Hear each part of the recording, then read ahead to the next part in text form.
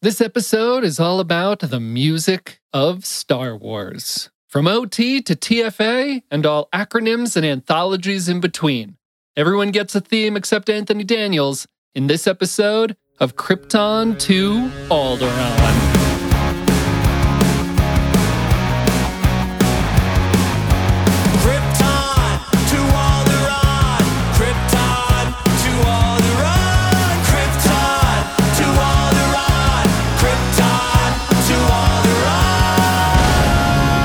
Welcome, everyone, to Krypton to Alderaan, the podcast that surrounds us and binds us.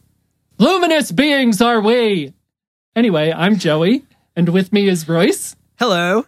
Robin. Hello. And the Doctor, Lorelai. Hello. Do you think I went into the red when I yelled? Hey, if you'd like to get in touch with us, reach out on Twitter or Instagram. Let me know how these intros are going. You can find us at Krypton Alderaan, or shoot us an email at kryptontoalderaan@gmail.com. And we also now have a Facebook page. Woo! Woo! Yay. Krypton to Alderaan on Facebook. Just search for us and like us and interact with us and stuff.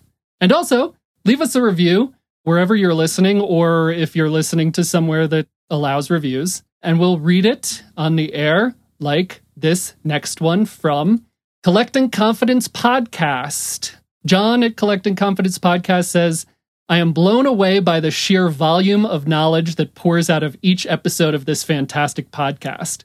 You will love the depth of knowledge, the joy of the banter, and the wide scope of topics covered. Give it a listen. He gave us 5 stars. Nice. Thanks, John.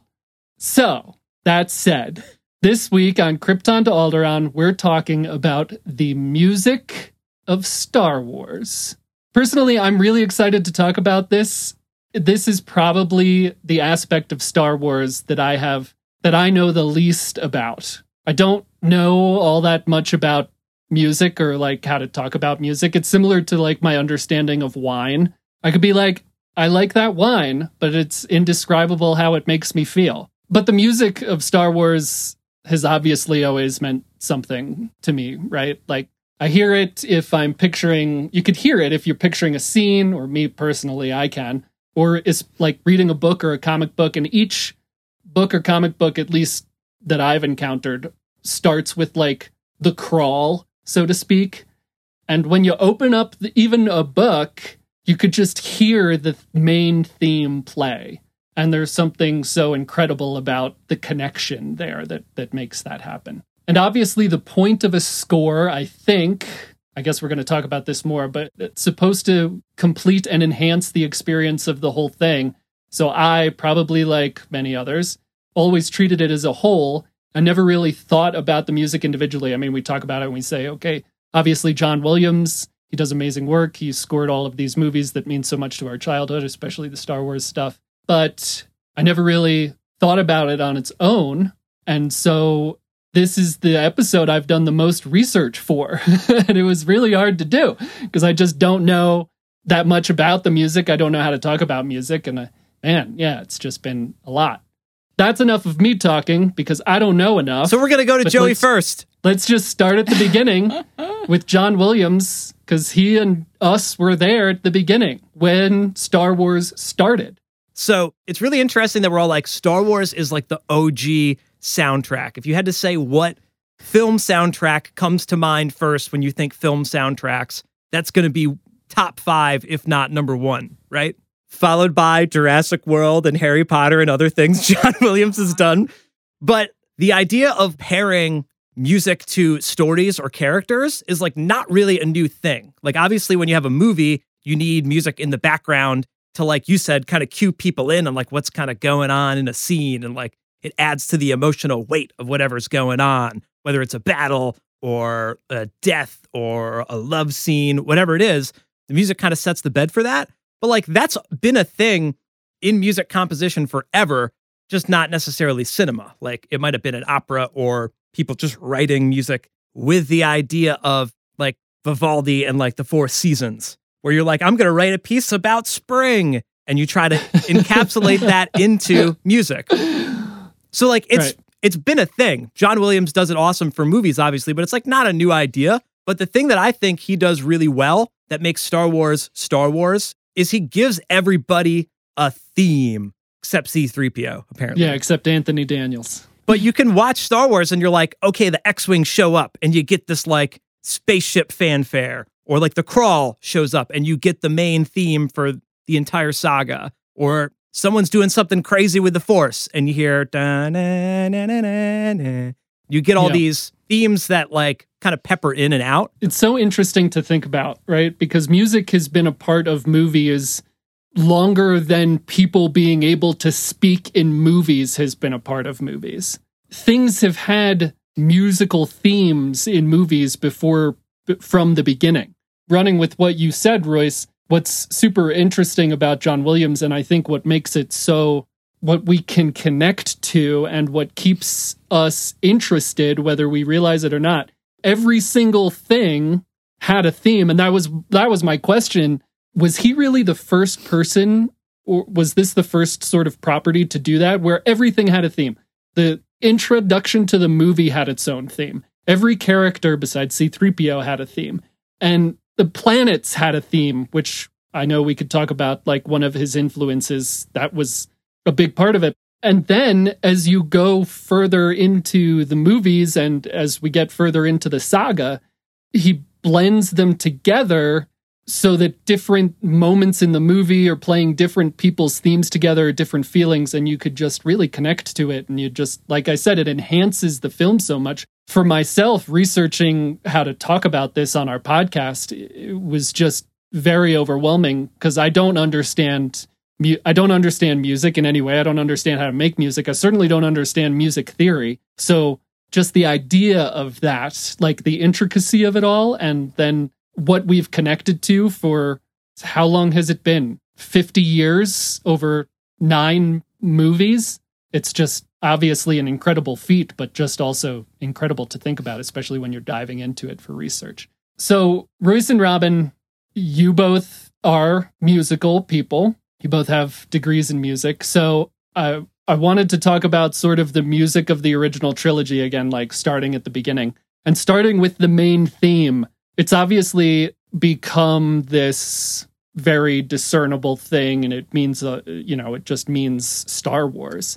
But can either of you speak to, I guess, the theory behind why it works so well, especially paired with opening a movie like that, like this big space opera, as it came to be called, and John Williams created that music for that? Theory-wise, I don't know if that's like a conversation that would make sense without getting super boring and monotonous, and probably one that we're not necessarily prepared to go super deep on. But in general, I would say like the film starts and you have that massive horn brass section that's just like, bah! Like we talked about it on last episode. Like it just jumps out at you and it sets up everything else that you're like, this is going to be exciting space-time adventure. So it starts with a really exciting fanfare and like march style thing. Big brass, big drums, and super duper catchy melodies. It just gets you ready for the actual crazy adventure that's going to ensue. Right, Robin? Yeah. I mean, anything traditionally that's considered like a fanfare type style is supposed to be loud and exciting. It's meant to get you like pumped up about whatever's happening. Like, isn't that also why they use like, marching bands and stuff at like football games? Because it's loud and it's exciting and you're like, yeah, football. I kind of look at the intro music to Star Wars as like the Star Wars national anthem or like galactic anthem. It's like all rise. Like you would play it like before the Super Bowl, obviously, right? The Galactic Super Bowl. Yeah, before the Galactic Super Bowl on Tatooine. They always play. Before the pod race. Yeah, exactly. Lorelai, did you play this? Did you play the main theme in band? Yeah, we played. There were several different Star Wars situations in band and orchestra. If you have an orchestra, you have to, because then you can actually like do it justice. Yeah, we played a lot of the Star Wars music. Just I think because it's like so iconic, so you can't go to like a Pops orchestra concert without hearing a John Williams something, and 25% of the time it's going to be Star Wars. It's a good way to like trick people into having an interest in music that isn't just regular like Yeah. pop or rock music. Like it's a Yep. film score, but it really is like classical or like romantic style music. Like when you just listen to it on its own, it just happens to be in front of spaceships. Jeez, there's just so much. I have listened to so much Star Wars music in the past week, and I've never listened to Star Wars music without Star Wars being on. And it really made me appreciate Star Wars so much more. I'm entering this phase where I just love it all, right? Even the stuff I don't like, it's like just something special about it. So he created this incredible theme, but obviously every piece of music in the movie was John Williams. And again, like I said, I've never separated them before. It just kind of happens and you're immersed in it. So I never paid attention, but the Imperial March was obviously a very strong part of the story. And it's like a huge thematic point to the entrance of Vader and the sort of negative setting of the movie. So let's talk about it. Yeah, you immediately hear the da da da da da da da da da da, and you're like, okay, there's definitely going to be either Darth Vader or stormtroopers or super star destroyers. It's the Imperial March, so it's not the national anthem. It's like the exact opposite. Yeah, I don't know what the term for it is, but like that's when you're marching into war, you know? It's interesting to go from the main theme. I mean, we almost, in the original movie, we almost go from the main theme into the Imperial March, I think, right? When Vader's entering. That's a really interesting point. Like, we're like peppering in all these different, like, there's the Force theme, or there's Vader's theme, or like Leia's theme. The brilliance behind, I think, a lot of what John Williams does is like all of the themes work together really well. Like they belong. You can weave in and out of all of them like nobody's business. I don't know if that's just the way that he's able to kind of compose and design an actual score, but they all work together so well. Like you said, you do the main fanfare, but it like fades out into like spacey themes. And then the Imperial March all of a sudden comes in. And then they blast off to Tatooine. And now they're doing like kooky droid music in the background. He makes it like it's almost like one big ass piece of music. It's not really like all these individual songs. Once this person's on screen, we just kind of like fast forward to their part of the song. Do you know if that's how he did it? Do you know if he made one? Like, is that how composers work? When you listen to the soundtracks, almost every track in the soundtrack will call back to other tracks. It's not like that's the only time I'm using the Imperial March theme. I'm going to bring it in other parts of the soundtrack. Yeah, and I think one thing that's kind of, I mean, not unique to Star Wars, but perhaps different from other movies is that the music is almost continuous, like throughout the whole movie. There's not a lot of time where there's not music in the background. To me, that's kind of how it seems, whereas like a lot of other movies you watch, there's like a song, but then like they kind of stop and there's a lot of dialogue and like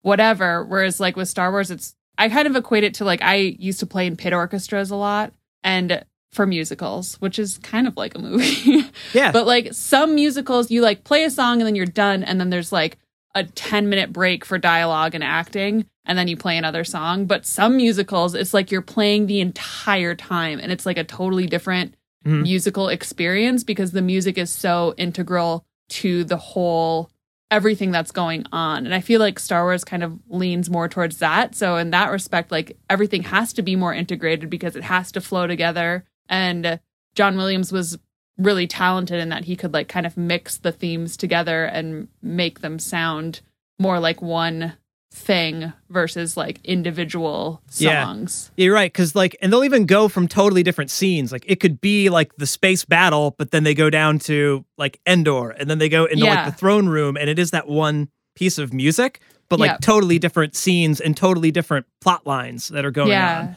And the music gets quiet in between, but it comes back and it's never really like totally silent in the background. I don't know. Yeah. Well, it's like a soundtrack can't have like a finale like ending to one of the pieces. Like they all kind of, like you said, they all kind of like trail off at the end. Yeah. And like it doesn't necessarily like stop. There's always like a wah, like droning. the space sounds. So you at least have like some sort of sonic bed. Yeah. I think that's so important. Like Joe, you were saying like silent films. You only had music to tell the story. Right. Like if you're missing the dialogue or you were like blind, you could at least know what the heck you were supposed to feel by listening to the music that was going on. I mean, the entire point of a film score is to make you feel something. Like, and even with modern films, even with something like Star Wars, the acting's great, the characters are great. You could completely remove all of the dialogue from the movie and you would still be like, oh shit, it's Darth Vader. Like, you don't have to hear anything he says. You're still Right. like, that's the bad guy. And I think that's something that people don't think about. They watch movies and they feel these emotions. It's not because the acting's great. Like, it could be the best actor in the world.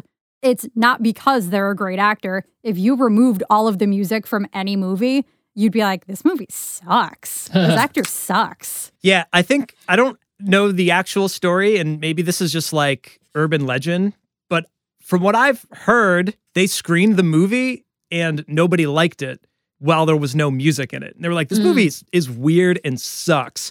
But then they put music behind it and you're like, now it's awesome. Like immediately, even just the crawl. Imagine reading the crawl without the fanfare and you're like rebel Super spies awkward. on a base. Like it's a book, you know, it's not a movie, but then you put the music behind it and you're excited. Like you said, that's the point. So I almost studied film scoring in college and I took a couple film scoring classes. And the one class, one of the assignments was you had to go to the library and they had discs of scenes from movies without any music to it.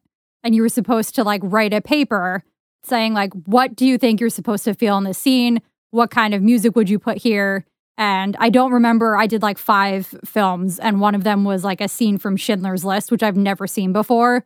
So I had zero base knowledge of like what you were supposed to feel in that scene. I was like, it's a guy on a horse and there's some people. And I don't remember what I said. I definitely took like a very hard guess at what you were supposed to feel because there was no music and there was a little bit of dialogue, but it was just kind of like people walking through the grass up a hill and a guy on a horse.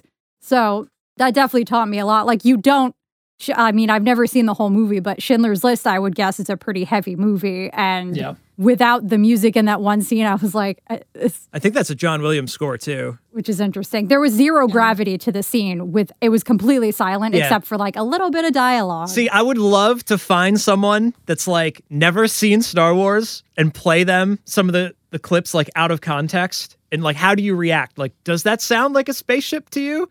Like, does that sound like a 3-foot tall green alien with like pointy ears stranded on like a swamp planet to you? Boy, that would be very specific.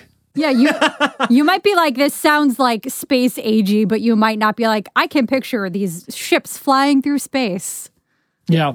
Man, I feel like we could have a whole discussion sort of about the idea of film scores because even now, I think it's becoming very artistic to make a movie without music.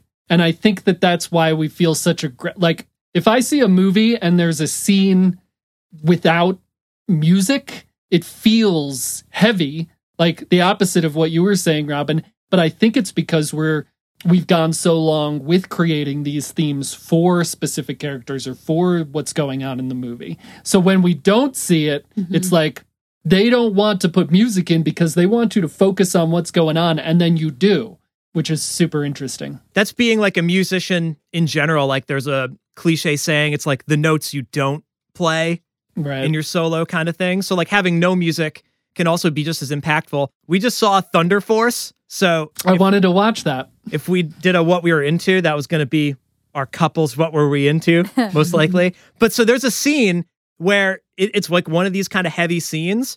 It's like a cheesy kind of goofy movie, but there's like a sort of emotional scene and there was no music in it, or like the music was mixed so low, you could just be drawn into the dialogue.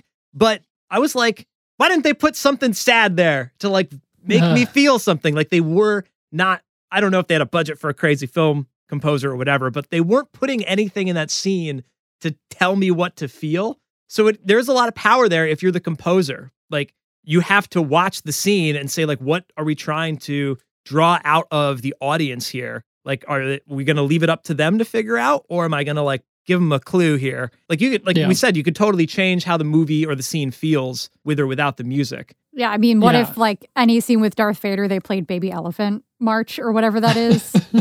Like that's a complete, you wouldn't be like, oh shit, it's Darth Vader. You'd be like, Baby Elephant Walk? yeah. Like that's a completely different tone. You might like still think he's the bad guy, but you'd be like, but he's a joke. Yeah, or his theme wasn't on like deep brass, it was on like the flute or something. And you're like, that's not the right pairing. Yeah. No, it's exactly right. That's a really good point, specifically now, because I skipped over what we're into so we could have more time to dedicate to this conversation because I thought it would go long. But if we're all up to date on Falcon and the Winter Soldier, there's the scene at the club with Zemo dancing that people have been putting other music to, like the Cantina Band and funny. Like the theme song to DuckTales and all that stuff. So it's funny to see like people's interaction with moments in like content like that. So I wanted to talk about the original trilogy and the sounds there to give us like an introduction into John Williams and what he started. And I wanted also to go in sort of chronological order. So the next thing we would talk about would be the prequels. John Williams scored all 9 Skywalker Saga films. By the time we get to the prequels, it had been a long time since we've interacted with Star Wars. I mean, the special editions had come out a couple of years before, but nothing really new. But the sound of the prequels, John Williams' touch on the prequels, was still traditionally Star Wars, but there was a lot of new stuff in there. So, asking Royce and Robin, we were young when the prequels came out. I assume you were both still sort of into music. Did you think about the music in the movies back then? Did you have any feelings towards the new scores? I mean, there was a lot. It seemed similar but different. Like from my perspective, there was like a lot more choir involved, but we still get the big band kind of stuff, and then of course Duel of the Fates and everything we should talk about. But did you have any feelings towards the music at that point in time in your lives? I never watched Star Wars until I was in my 20s, so I cannot speak to that. Well, so that's even better, I think, because you weren't young then and you were very into music then, and you were in college at that point studying music. Is that correct? When I saw the prequels, I was definitely out of college at that point. I had already graduated. Okay, so perfect. So you studied music. So what did you think about that music at that point, specifically the prequel music compared to the original trilogy music? Not really. I remember watching the prequels and enjoying the music with something like you mentioned, like Duel of the Fates, because that's very exciting music and it definitely gets you pumped up. In general, I don't like anything about the prequels, but I think the music of the prequels is very good. Yeah. Like we had Anakin's theme and we had the music playing when he left his mom. And that's obviously still, regardless of how I feel about most of the prequels, that scene gets me every time. And I think it's largely because of the music. How about you, Royce? I would say like everything for me at that point, I would have been like 10 years old. So I liked music at that time. And I was just starting to like take piano lessons and like play trombone and stuff. So I was into music, but watching the film, like I didn't consciously think about it. It was definitely something I enjoyed, but it was all on that subconscious level of like you said, you're watching him leave his mom and you're like, this is a sad scene. And he's got this crazy like swelling string chord going on and it's making you feel something. Obviously, like it's so cliche to say Duel of Fates. Everybody who doesn't like Duel of the Fates.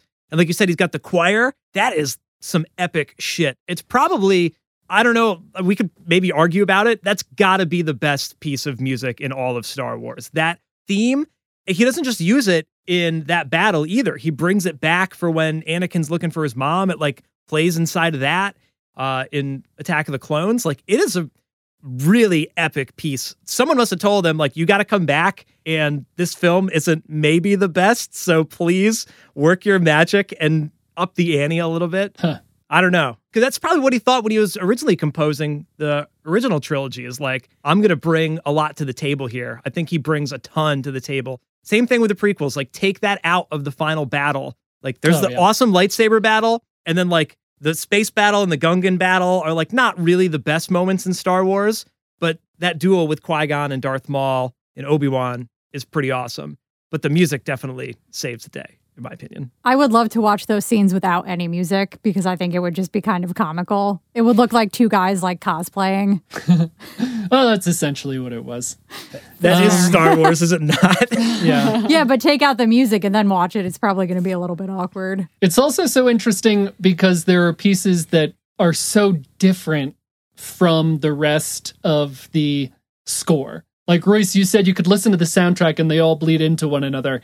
And that's very true, except there seems to be like one thing per soundtrack, maybe, that's just out of left field.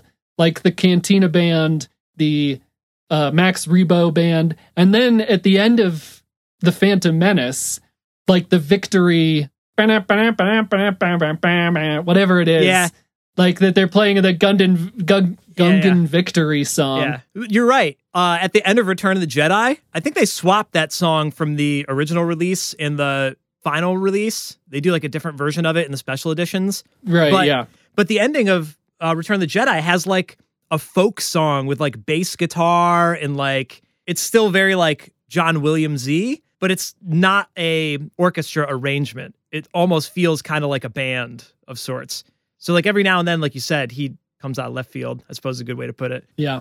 And so, Royce, you were 10 when the prequels started, when The Phantom Menace came out. Yeah. And so then having now your musical background, or whenever you watched the prequels later, I guess, in life up till now, did you think about that music? Did you say, hey, this is really different than the original trilogy score and it's got a lot more of these elements in it? No, I think... Did it evolve in some way from that? I feel like it's more melodic in the later Star Wars era with John Williams. Like, the other thing is, the original trilogy, like you said, you're like, it's 1977. 20 years later, he's scoring the prequels. So, like, I don't know, man. I write goofy pop music right now. Talk to me in another 20 years. Like, what kind of music am I going to be writing? Lots more choir. Probably exactly the same, to be honest. But, like, he probably looks at scoring the prequels totally different than he looked at scoring the originals, I would assume, after 20 years of like, you did Jurassic Park, you know, like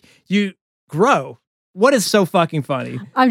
You're like, he probably looked at it different. I'm just picturing John Williams being like, I'm going to do whatever I want. What are you going to do? Fire the guy who wrote Star Wars? Yeah, right. Well, it still sounds so Star Wars though. And I don't know, I guess my thesis question would be, does it feel Star Wars because I'm connected to this franchise? Or does it feel Star Wars because John Williams was Star Wars smart and made it feel I don't understand how it works. That's my point. Like, he has connected this music to these movies in like flawlessly. I think there are some like cliches. We should stop talking about just John Williams Star Wars. We should move into some of the other scores, because I think this would be an easier conversation to have to prove your thesis for sure. Like, what is Star Wars music? I think there are some cliche things that you could do if like any of us had to write a Star Wars song. Like, one, obviously you got to like have the big brass fanfares, but you do have to have these kind of like long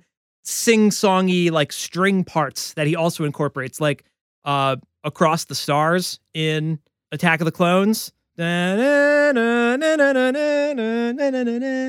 like, right. It's this like big, long, like everything is just, it pulls on your heartstrings with the way that he designs that string melody.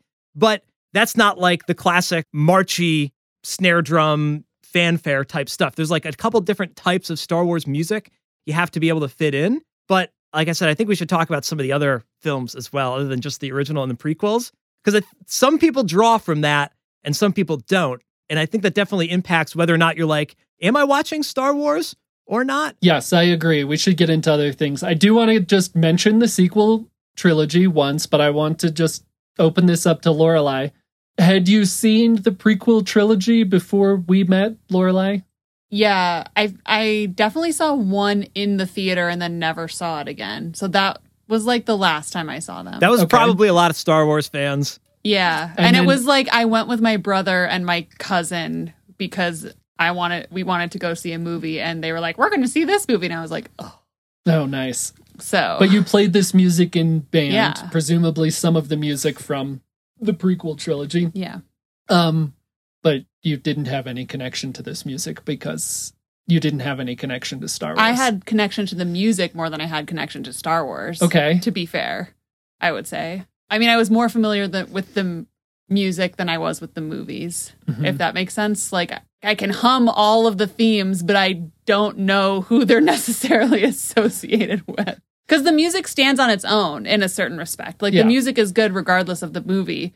They work together in the films, but I think the music sort of it stands on its own in its own way. Mm-hmm. And it still like evokes the same emotions that you associate with those moments in the film. So that was going to be my question. Do you have an emotional connection to this music without ever seeing the films? Like Royce was saying, it'd be nice to show someone who's never seen it.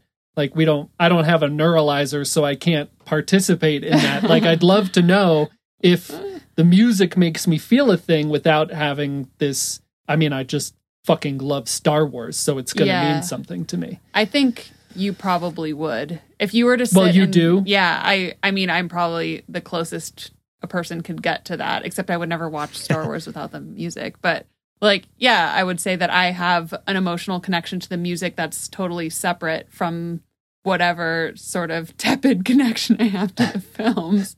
But, I mean, I was in band. I was a giant band nerd. Like, every band nerd has played Star Wars music, and you play it at football games, and you play it at, in Pops concerts, and you play it in a lot of different situations where it like does exactly what it was meant to do. Yeah. Like, that's it's just as good at like a hockey game. Yeah, as a fight exactly. Song. Yeah. And it's still like, even if you hadn't seen the movies, it like still evokes the right emotions, which I think is sort of the power of how it was written.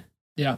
That's incredible to think about, because presumably he orchestrated it on its own, right? Well, not presumably. I mean, he wasn't like sitting there with the orchestra watching the movie. They made the music without the backdrop of the movie. I don't know. I wonder if he's ever written a piece of music that wasn't for Star Wars. He's like, I was doing this with my other band, but like, we could play this song. It's called Last Jedi Knight. But I think you might not be quite like when I was in high school, back at band camp, not at band camp, but we went on a band trip once, and we got to go to a Disney studio in Florida, and they watch the movie as they're playing.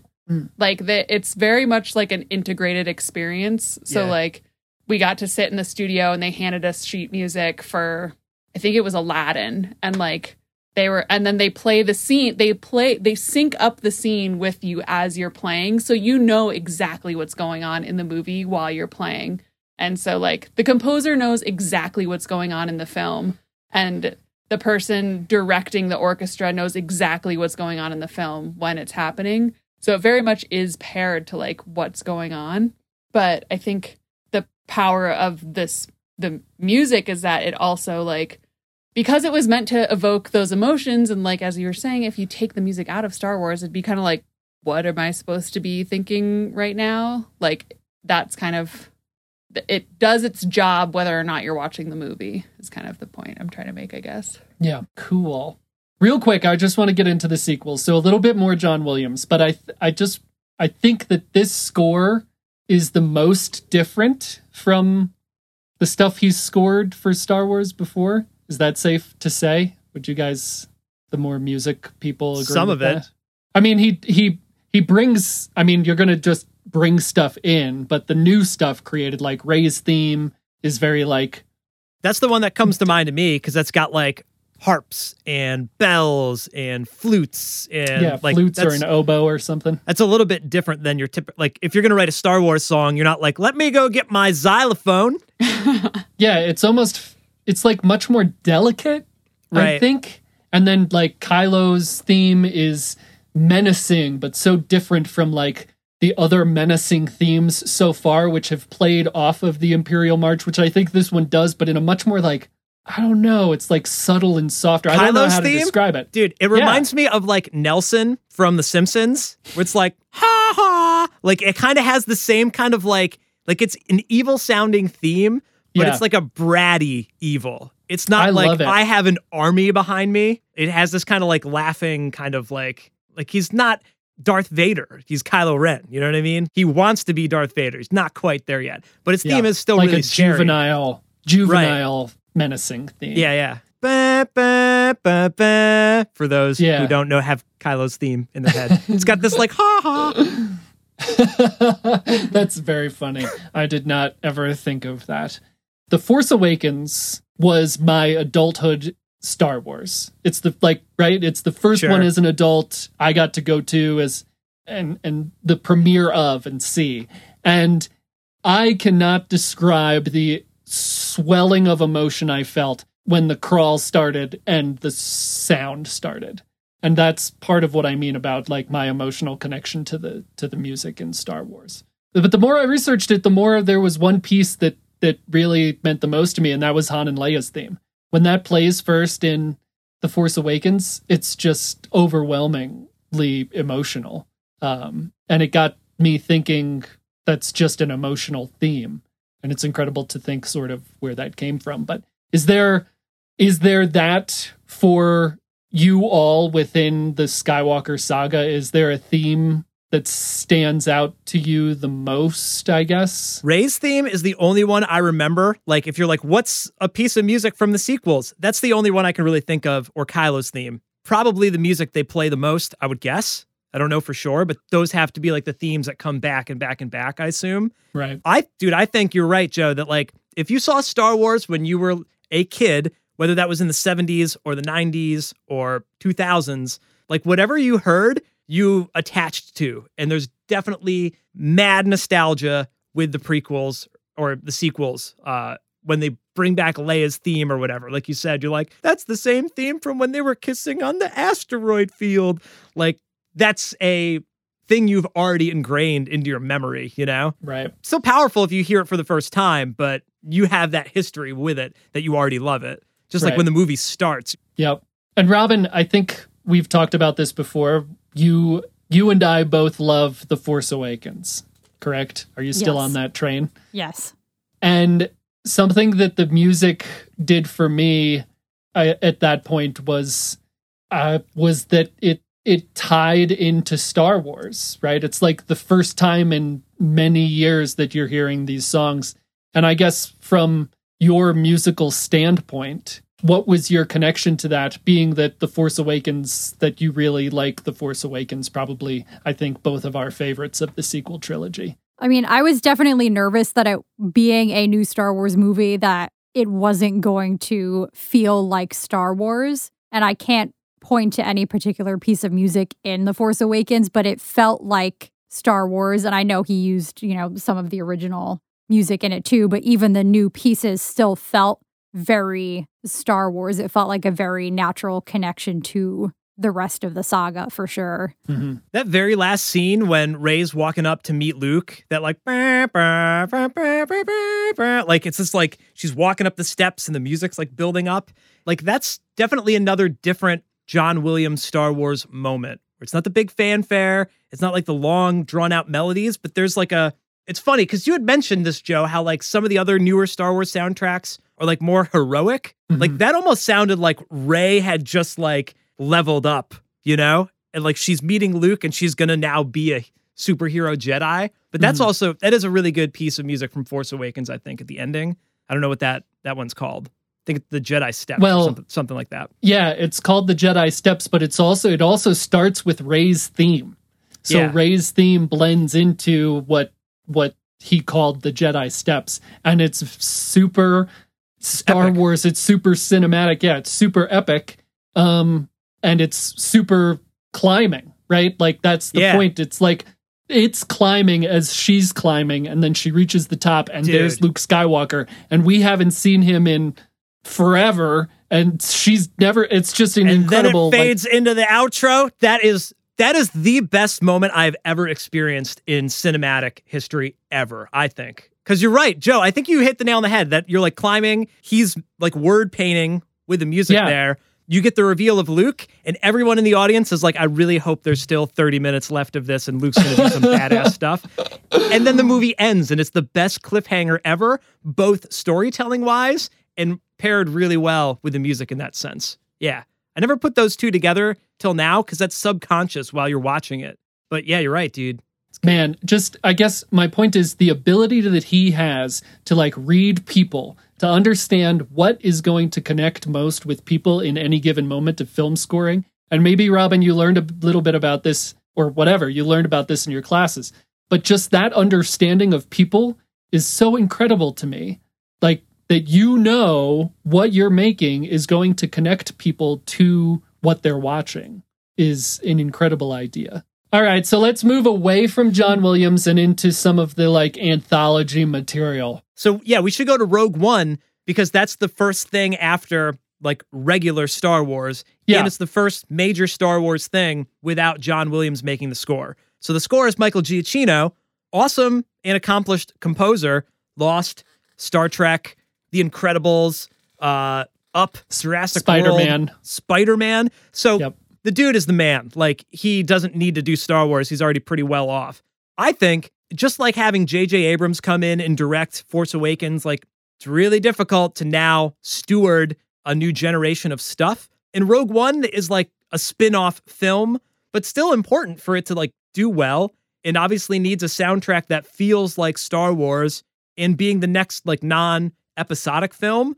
Like, they did a lot of different things with it, not just necessarily hiring a different composer, but like the way it was directed, the way they wrote it. It doesn't start with a crawl, which I think is a really interesting like way to kick this off. It starts with like a really cold opening on just the movie. They don't tell you what's going on. They just jump into the movie, and starts with a very classic Michael Giacchino kind of scoring moment. Just this kind of giant big bring, stab of like strings and horns. And then you're just into the movie.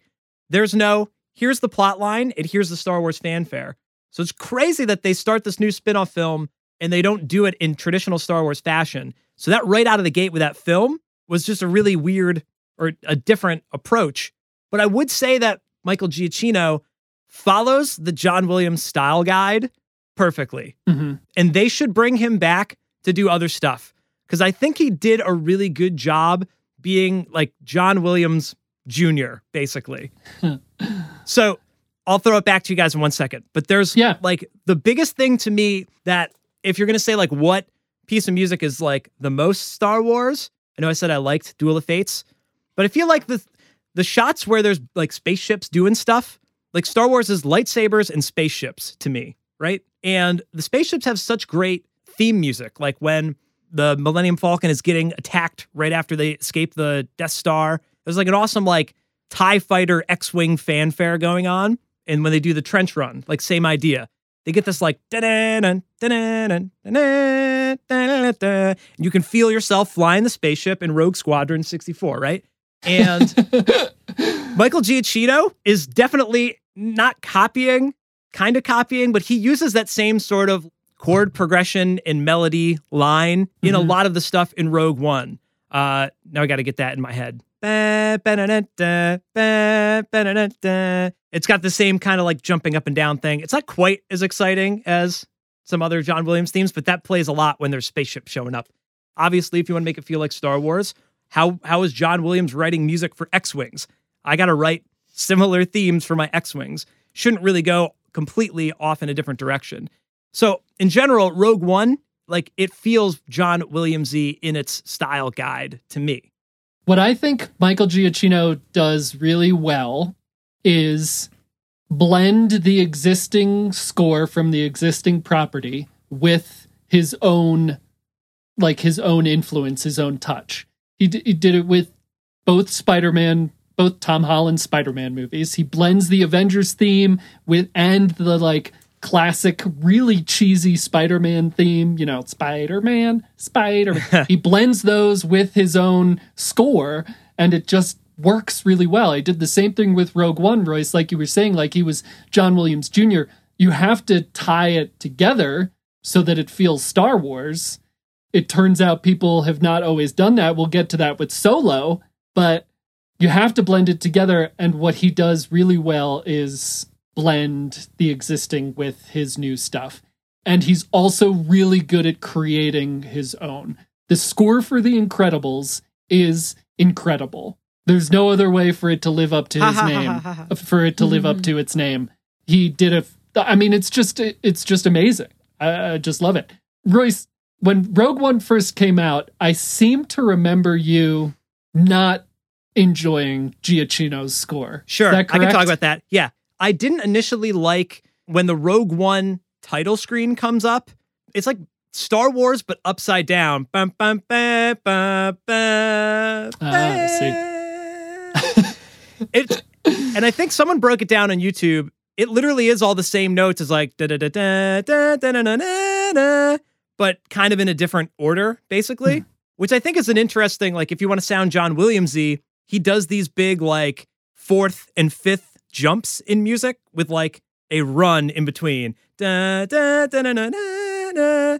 Same thing like Indiana Jones. You hear the same, like, style melodies in that. So Giacchino does that, but that's where it sounds like parody to me. Dun, dun, dun, dun, dun, dun.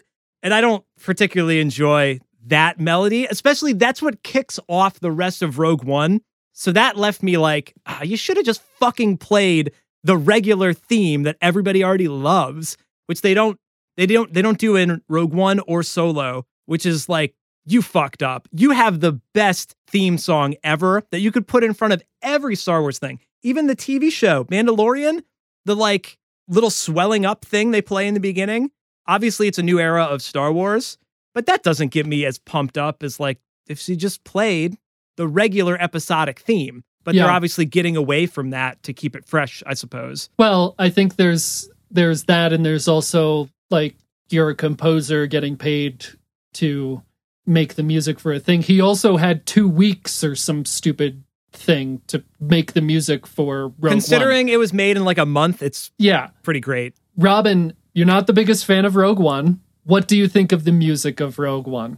I honestly couldn't tell you anything about any of the music in Rogue One because I think I've seen the whole movie once and I just thought it was such garbage. I didn't really pay attention. I remember like seeing it in the theater though, and kind of like to Royce's point, being disappointed. Like the music was definitely exciting at some points, I remember, but I also remember being kind of disappointed because it didn't feel or sound like Star Wars. It was definitely something completely different. You could tell that it wasn't Williams, but I think if you go back and listen to it, like it's kind of grown on me over time. I can hear the Williams-isms in it. Yeah. But yeah, you're right. It is like it's not the original, you know? Yeah, it doesn't feel like Star Wars. It feels like an action movie, but it doesn't feel like Star Wars.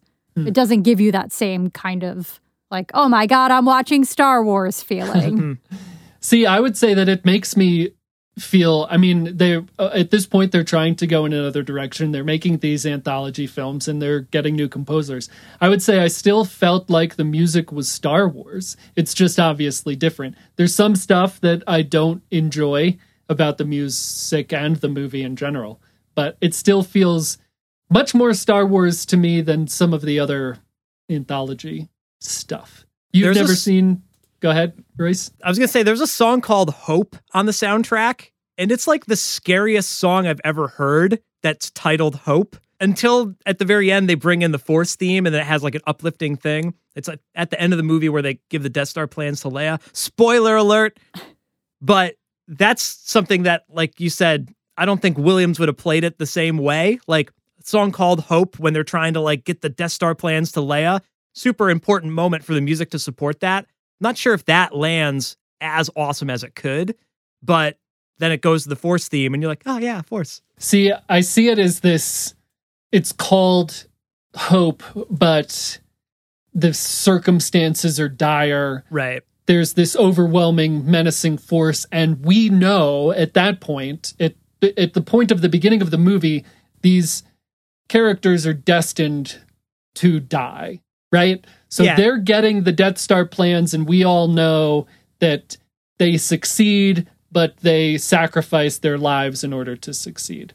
Right. So there's that menacing tone of the idea of the movie is hope, and what it brings forth is a new hope, but the music is this sort of menacing, like, we succeed, but everybody dies kind of thing. Yeah, juxtaposition sort of thing. Yeah. You've never seen Rogue One, correct? Nope. We've talked about that. Correct. So wow, let's just play her the music, and that's it. I will play you the soundtrack. We'll do a mini episode where I play you the soundtrack and you just try to guess what's happening in the movie. No, you know what, Joe? You know what you should do? You should mix up a couple of original soundtracks and Rogue One and be like, is this the Imperial March or the Imperial Suite? God. Imperial Suite, Michael Giacchino. Imperial March, John Williams. Blind taste test. Blind taste test. That sounds fun. Yep. Okay, so Solo, John Powell. Yep. John Powell was the composer for Solo. I think we're all going to have some things to say about this. What I want to say up front is I like a lot of other stuff John Powell has done. He did the score for How to Train Your Dragon, which I think is, again, just an incredible score. I love the music. I love the sound. It's so meaningful to me. I love 2 out of 3 of those movies, and the music has a lot to do with it. That being said, his contribution to Star Wars is, what's the right word? Generic? I don't know what happened with this score. I don't know if there was something behind the scenes going on. Do you, Royce? I don't know about behind the scenes, but I know that there is a trope in filmmaking where you'll film a scene and then you'll put in temp music. So the idea is like temp music, temporary. We're going to replace this later when we hire a composer, but we want it to sound like this. So it's a great way to like give an idea to someone that's going to come in at the 11th hour and like drop in an original score. But I think this is an issue that Hollywood has faced on a lot of different projects where you put in like temp music and then you like pigeonhole your composer where you're like, so you want it to sound like whatever other theme from another movie, like just fucking hire that composer then and get them to write a song. But now you need me to write a song that sounds like, like, yeah, I got to take this idea that already exists because they're trying to make a really awesome movie. So of course you put like a rough demo of music into the scene to get an idea for how it's going to play. I do this all the time when I'm making music. It's like you throw in a scratch track. It's not going to be the thing in the final. You'll redo it. But whatever that like scratch thing is influences the rest of the production. And I would kind of guess that's what happened with Solo, where they're like filming the movie, throwing in this temporary stuff, especially that the director's changed. That might have a part to do it as well. There's like another version of Solo, another version of Rogue One too. Maybe that was part of the issue with some of that score. But generic is the best way to put it. I don't find anything interesting about Solo, aside from the spots that call back to the original score, and the Han Solo theme in the film, not written by the new composer, John Powell, written by John Williams. So I kind of feel bad that we're trashing him, but it doesn't really feel like John Powell's contribution to Star Wars music it's going to be a blip. Something happened with this movie. Something happened with the production of the movie and the production of the music, because whatever, we could talk about our issues with the movie in general, but yeah, it's like when like the parent company puts too much pressure on the director, which we've talked about a lot in on our podcast, and that has an impact on the movie, and sometimes the director quits, like what happened, or leaves or whatever, like what happened with Rogue One and Solo, and sometimes they stay, but they're pressured by the company to make a certain thing. And it seems like you said, Royce, either it was like the temp influence or the company influence with this music, but it just feels the least like Star Wars of anything, of the cinematic universe, of the television universe, the animated shows. It's the least Star Warsy. Well, I guess we should also say that, like, I don't think the music's bad. Like, if you're going to listen to the soundtrack, like, it's not bad music. Sure. Like, that's not really a thing to me that exists. It's just whether or not you prefer it.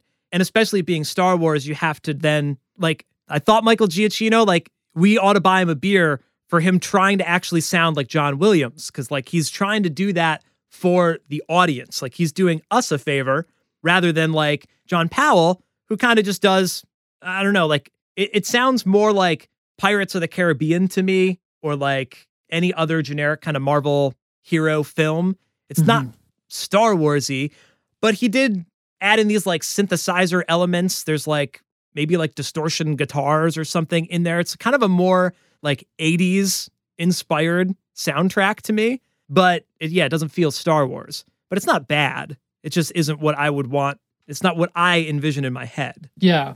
I agree. What do you think, Robin? I don't think I can give any valuable input. I don't remember anything about the music. I don't remember hating the music, though. I remember it feeling kind of like an action movie, but nothing about the movie in general, again, really felt like Star Wars. That felt like a bigger disconnect even than Rogue One, because it was just kind of like guy running around the galaxy doing space bandit stuff with an action movie soundtrack. Okay, so it's funny you say that, because I was going to say with Rogue One, like, it should feel like the music of the original trilogy because it took place right before it. So it would make sense that like the music should tie in as well. And then Solo is like almost the same exact timeline, you know? It's Right. not really outside of the original trilogy timeline that much. 10 years maybe, less than that, like before A New Hope.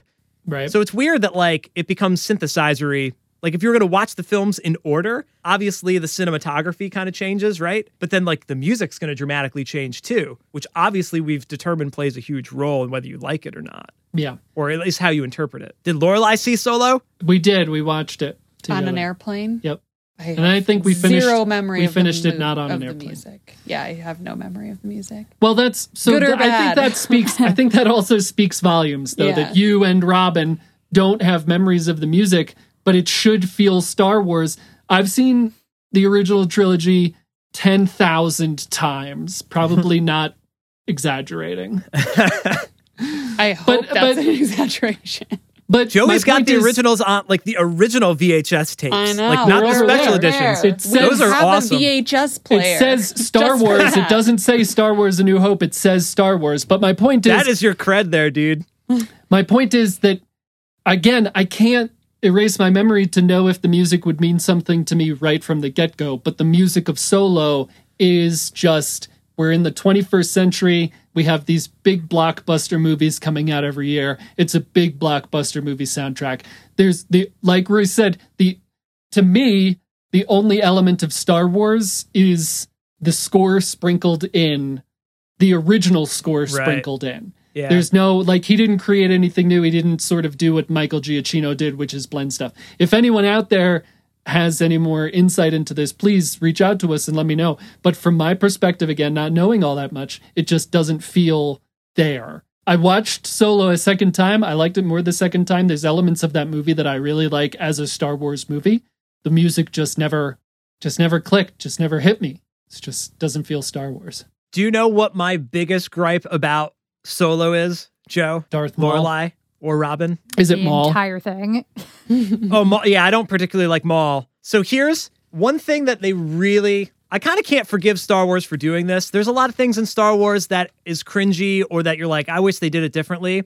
When, I don't know what base they're walking through on Corellia or whatever, but there's a TV or a screen and it's playing. Oh, it's playing the... It's called the God. Imperial Recruitment. It's a theme. You can look it up on, or you can listen to it on Spotify. It's only got like 50,000 plays on Spotify, which goes to show how much of a flop the soundtrack is. You'd Yeah. think that would have more plays. And it's the Imperial March in a major key, and it sounds very much like a national anthem. It's a incredible reimagining of the arrangement of the Imperial March. Like, it's amazing. Like, that would be a YouTube video that should have 1 million views. But the fact that they took the soundtrack of the film and actually made it the Imperial Recruitment theme song in universe, Yep. that is like a Rick and Morty bit. That It's is so not dumb. That's not something that you can do in an epic space opera. That like ruined the entire fucking film for me. It's Weren't so they dumb. playing it as part of like a recruitment video or It's something? called like Imperial a commercial? Recruitment. That's what the track is called. Right before he gets the name Solo. Yeah, it's that entire scene there kind of ruins a lot of stuff in it's Star Wars. Not good. And I mean, it's great as a bit, but it really You can't take a score. I don't know. it would be like if one of the characters is singing it. Like Luke's driving his X-Wing. Banana. But that's what they did in the original holiday special, whatever it was called. Really? Leia sings to the Star Wars theme. Like there's words to it, and like I don't know, there's something about she would only agree to do it if she could sing. I vaguely and stuff. remember this. But they put the song in universe as an actual song, which is just, I don't know. Could it ever work? Well, it could work. It could work in Hunger Games when she's like, or whatever, she whistles the thing. Like in that context, like obviously the people in the Star Wars universe listen to music, I assume, like normal people, just like they got to eat, pee, and sleep. They probably listen to music. So there's music that exists in their world, but it can't be the film soundtrack unless No. it's like a moment like that where they can coexist, but I think that only works for the Hunger Games. And that's not even or Baby Driver. I don't know. That's not even part of the Hunger. Well, we could get into so much because I love Baby Driver and I love the soundtrack and I love it how it all ties together. The Hunger Games was something completely different, and it was a thing before there was a soundtrack to it. So she's like, that sound was something we all already had an idea about. I don't know how to talk about it, but do we want to talk about The Mandalorian? Because that's the most different thing here. So let's go. This is a great full circle moment. So I don't know how to pronounce his last name. Ludwig Göransson? Yeah. Göransson? Right. Dude, so the thing I think is cool about this is he's born in 84. Like, he is like the same generation of Star Wars kid as us. Like, that's a total fresh perspective. I just want to say right off the bat, getting into this, The Mandalorian is created by us. The people who created The Mandalorian, who had everything to do with it, is almost our generation. If they're not our generation, they're so relatable to us because they're Star Wars fans who grew up loving Star Wars and they created this stuff. Between Filoni, Favreau, Kathleen Kennedy, and the composer. And that's what I think makes this very special, which we'll get into. Sorry, Royce, but I think that's a very important thing to note because we're all here now. We all love Star Wars and they love Star Wars and they created this thing. For me, now, coming from Rogue One and then into Solo, which I think Solo was a little less Star Warsy, and creating The Mandalorian, which on its face might be less Star Warsy. I mean, we know that the Mandalorians are part of Star Wars and all that stuff.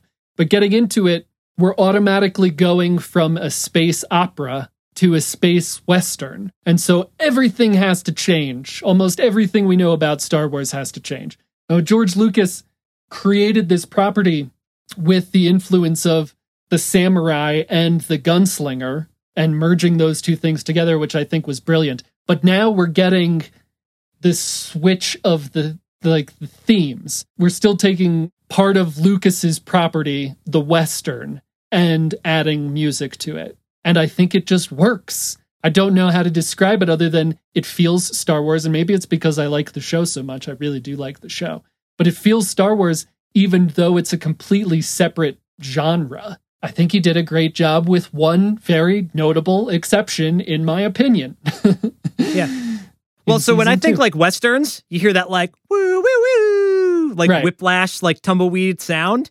And I don't know if that was like any inspiration for the way he wrote the themes. He has these flutes that like play that sort of same like, ha ha, melody sort of thing. He like takes the woo, woo, woo, woo, and he has this da, da, da, da, da, da, da, da. Like that is like a perfect like musical realization of that. Whatever that sound effect has to have a name too. We should look it up. But that's great. And I know that he like was obsessed with flutes at the time, or I guess recorders, not flutes, that he like bought a bunch of them and just like was experimenting while he's making the soundtrack. And I don't think that the actual music composition is very like Star Wars in the sense that Michael Giacchino like kind of parodied John Williams to make a score that felt like Star Wars. But I do think that the Mandalorian score feels like Star Wars, but not because of the compositional choices. What I think he does awesome with is that he just made a theme that comes back and comes back. And the first time you hear it, maybe you're like, that's not Star Wars, I don't like it, which was how I felt. The first time you hear something, you have to experience it and you have to commit it to memory. And the next time you hear it, well, you already heard it. So like now all the synapses in your brain start to connect. And let's be honest, like that's the only reason people like any music. It's not because you hear it once and you're like, that song was great. Don't ever need to hear it again. I loved that song. That was a good song. Remember that song we heard? Like you can. I think sometimes that happens, right? You can, but who is not going to listen to that song again? You're not going to watch your favorite movie again? So when Leia's theme comes back in Force Awakens and Joey sheds a tear, it's because he watched Empire Strikes Back 10,000 times, okay? It's true. And he wore out the tape so much that it's doing that weird, it's got that line that comes down the screen, right? You have to hit the tracking button on the remote. Yeah. So there's something like really special about just having familiarity with the music that you're listening to, especially in a soundtrack, I think. Obviously in a pop song, and he wrote a kick-ass theme song for The Mandalorian. So I don't feel like there's a lot of music in Mando. It's just kind of like, woo, woo, woo, and that's it. But there's the awesome Mandalorian theme song, just like X-Men 1990s. Oh, shit. And when they're going to have a battle, they play that stupid song for 30 seconds. It's not really a long theme, but you know it's going to be awesome, and you hear it every episode. And it's the same thing with the Mandalorian's theme. It's not really like, you know, dun dun dun dun dun dun. It's not like Star Wars fanfare. I guess you could break it down. It sort of has some of those melodies. Yeah. But it's the fact that it's the Mandalorian's theme, which is John Williams' jam. Oh, you got a character? Yeah, I'll give him a exactly. theme. I'll give him a little leitmotif. And it'll come back and back and back. So you remember it and you associate it with that character. And now we all do that. Mhm. You know that the Mandalorian is going to do something. Right, Robin? Yeah. Right, Lorelai? Yeah. I remember noticing the music in the first episode of The Mandalorian like right away and being like, because it was so different than the rest of Star Wars, I think. I remember just being like, oh, this is something new and interesting. And I think it kind of helped differentiate the show. Like, as you said, Joey, it's like the whole feeling of the show, the genre of the show is totally different than the rest of Star Wars. And like the fact that the music is so different, I think really plays into that. Like they could have put the like regular Star Wars themes and melodies and you would have immediately connected it to Star Wars and it would have been like another Star Wars movie. And because it had this different soundtrack, it's like in its totally own different realm. Mhm. It totally stands on its own. Yeah, Yeah. exactly. That's the thing about The Mandalorian that's different, but different from Rogue One and Solo, is that The Mandalorian has now created or taken advantage of a branch of Star Wars. So whereas like with Rogue One and what should have been with Solo is the merging of different scores to the original score or the Star Wars sound. We have The Mandalorian, which is a branch of Star Wars, and bridging the gap again, I think, between space opera and space western.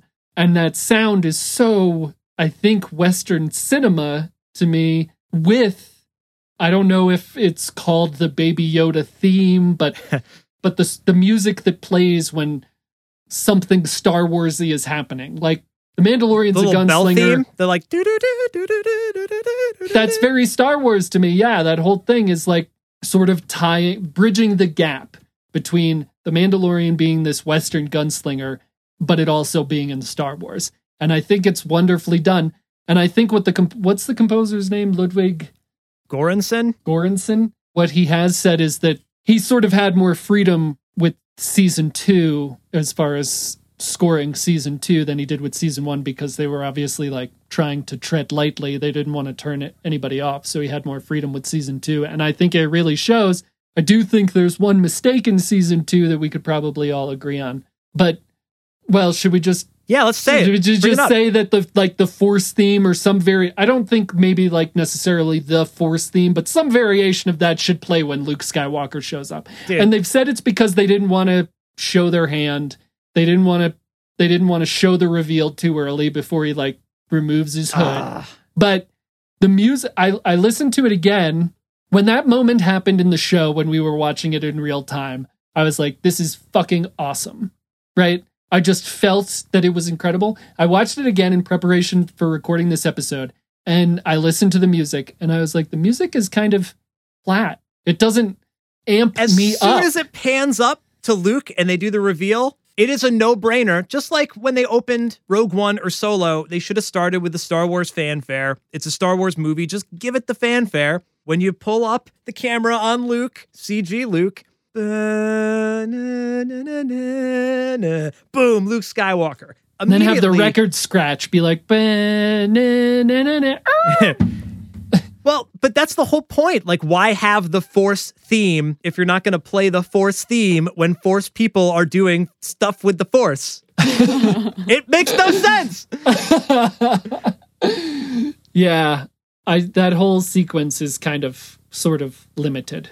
I tear up in that scene. It's still a powerful scene. It's powerful. But I wonder how much more powerful it would have been with the music. Like, Sure. did somebody temporarily put that in there to be like, can we just see, like, this is a tried and true theme. And it's like, it's meant for those moments.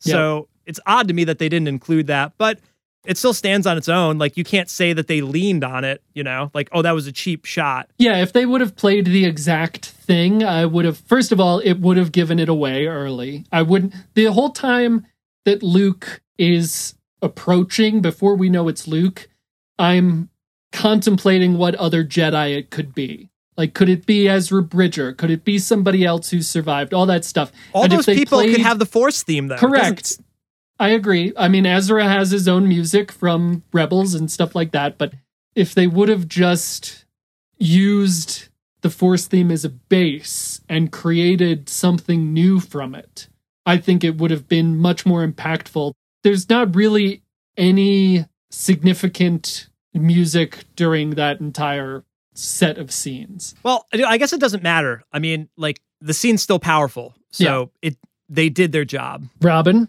what do you think about the music of The Mandalorian? The only music from The Mandalorian I can think of offhand is the theme, which doesn't feel or sound like Star Wars to me, but it does, to Royce's point, I've heard it so much, it sounds like The Mandalorian, which as a whole, I really like. So I like the one piece of music I can remember, which is a theme song. I like it a lot. I think it's fantastic. I don't Yeah. think there's a point where you're like, not necessarily for The Mandalorian, but any film where you're like, I don't like their theme song. Like, their theme song is their theme song. So, like, you just will associate the character with that. Like, maybe we did say Darth Vader can't be flutes, but if he was flutes, then that would be the song. But that's not his song. His song is the Imperial March. You know what I mean? Yeah. So it's okay. Yeah. It's The Mandalorian regardless. Yeah, I like it a lot. I think he did a really great job with it. I can't remember hearing any other piece of music throughout the entire series so far, which is kind of strange. I think There's no other characters. yeah, that theme song just stands out so much that I think of The Mandalorian and I hear the music for that in my head.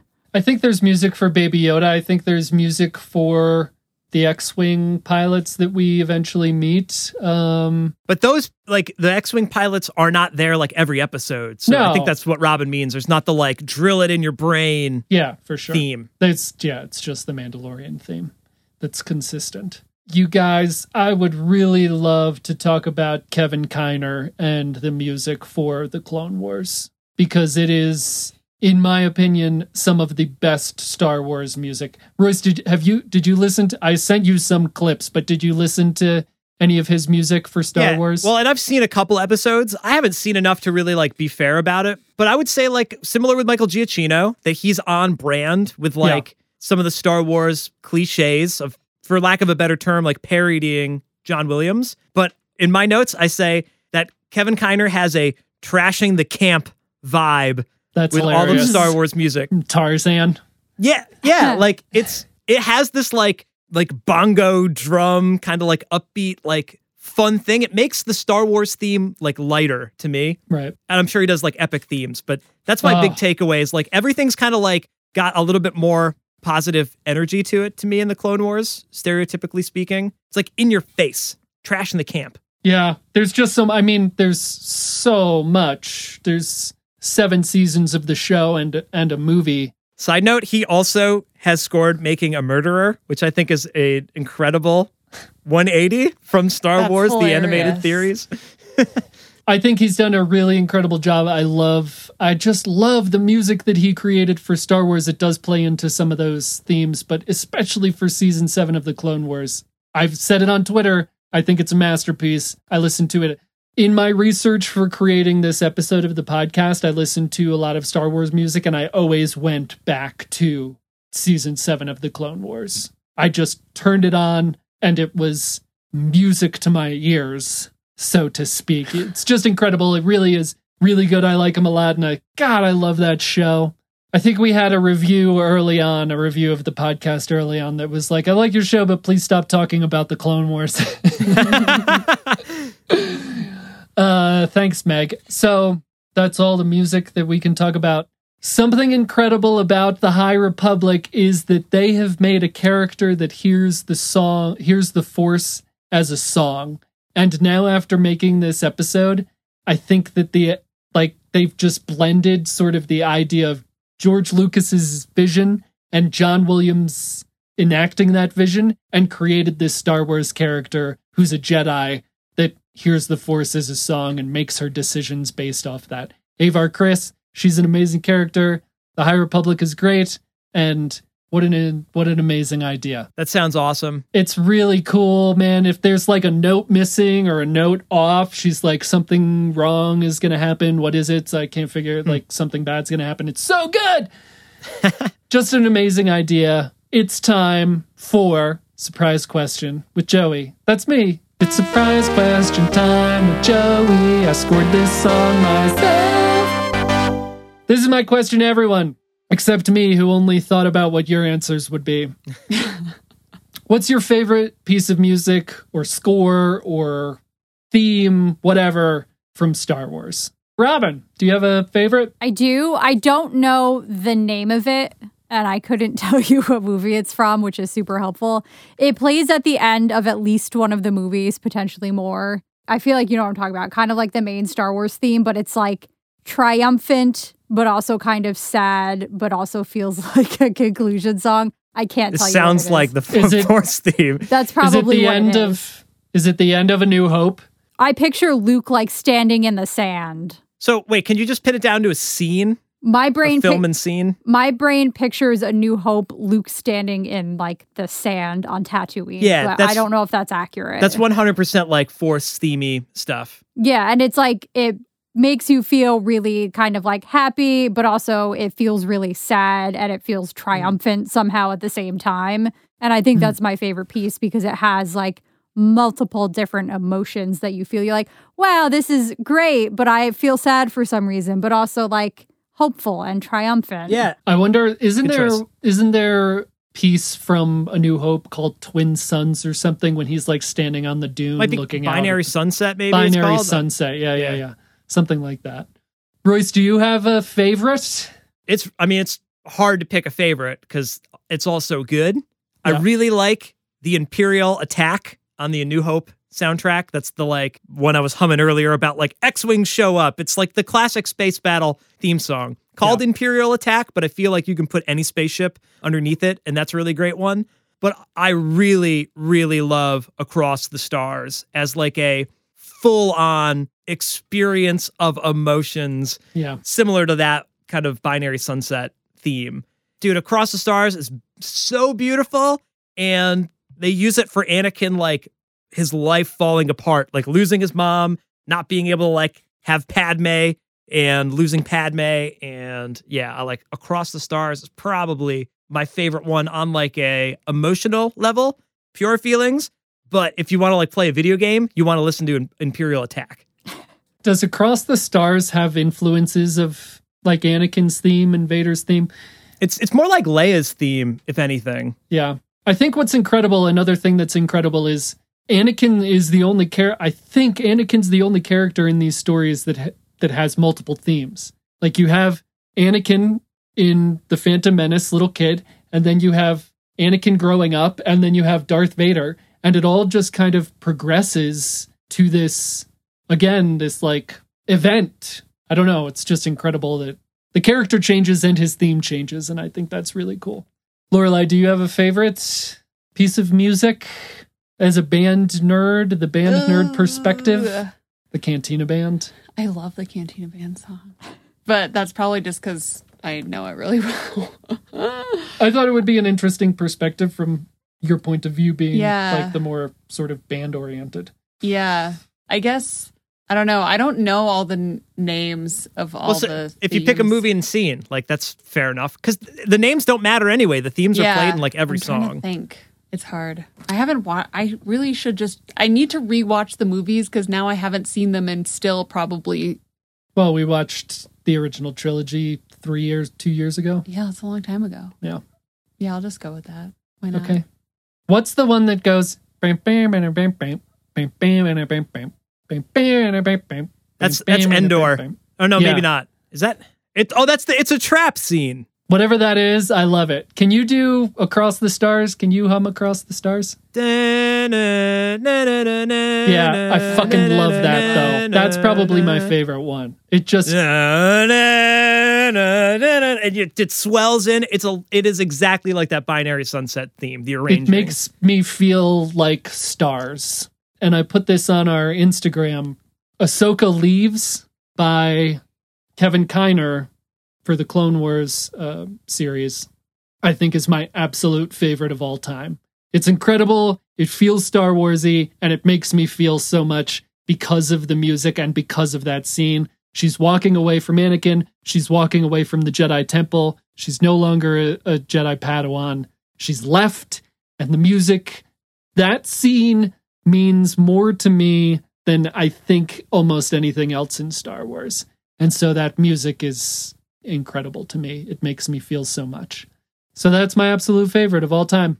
And that's it. That's the show, I think. Thank you for listening all the way to the end of the show. Let us know what your favorite Star Wars music is on Twitter, Instagram, or Facebook. Just search for Krypton to Alderaan. You'll find us. Or you can shoot us an email, krypton2alderaan@gmail.com. And of course, make sure to subscribe and rate and review and comment and like and share and tag us on all of the relevant platforms where you're checking out our content. Thanks for listening to the show. I've been Royce. I've been Robin. I've been Lorelai. And I've been Joey. And we've been Krypton to Alderaan. Alderaan.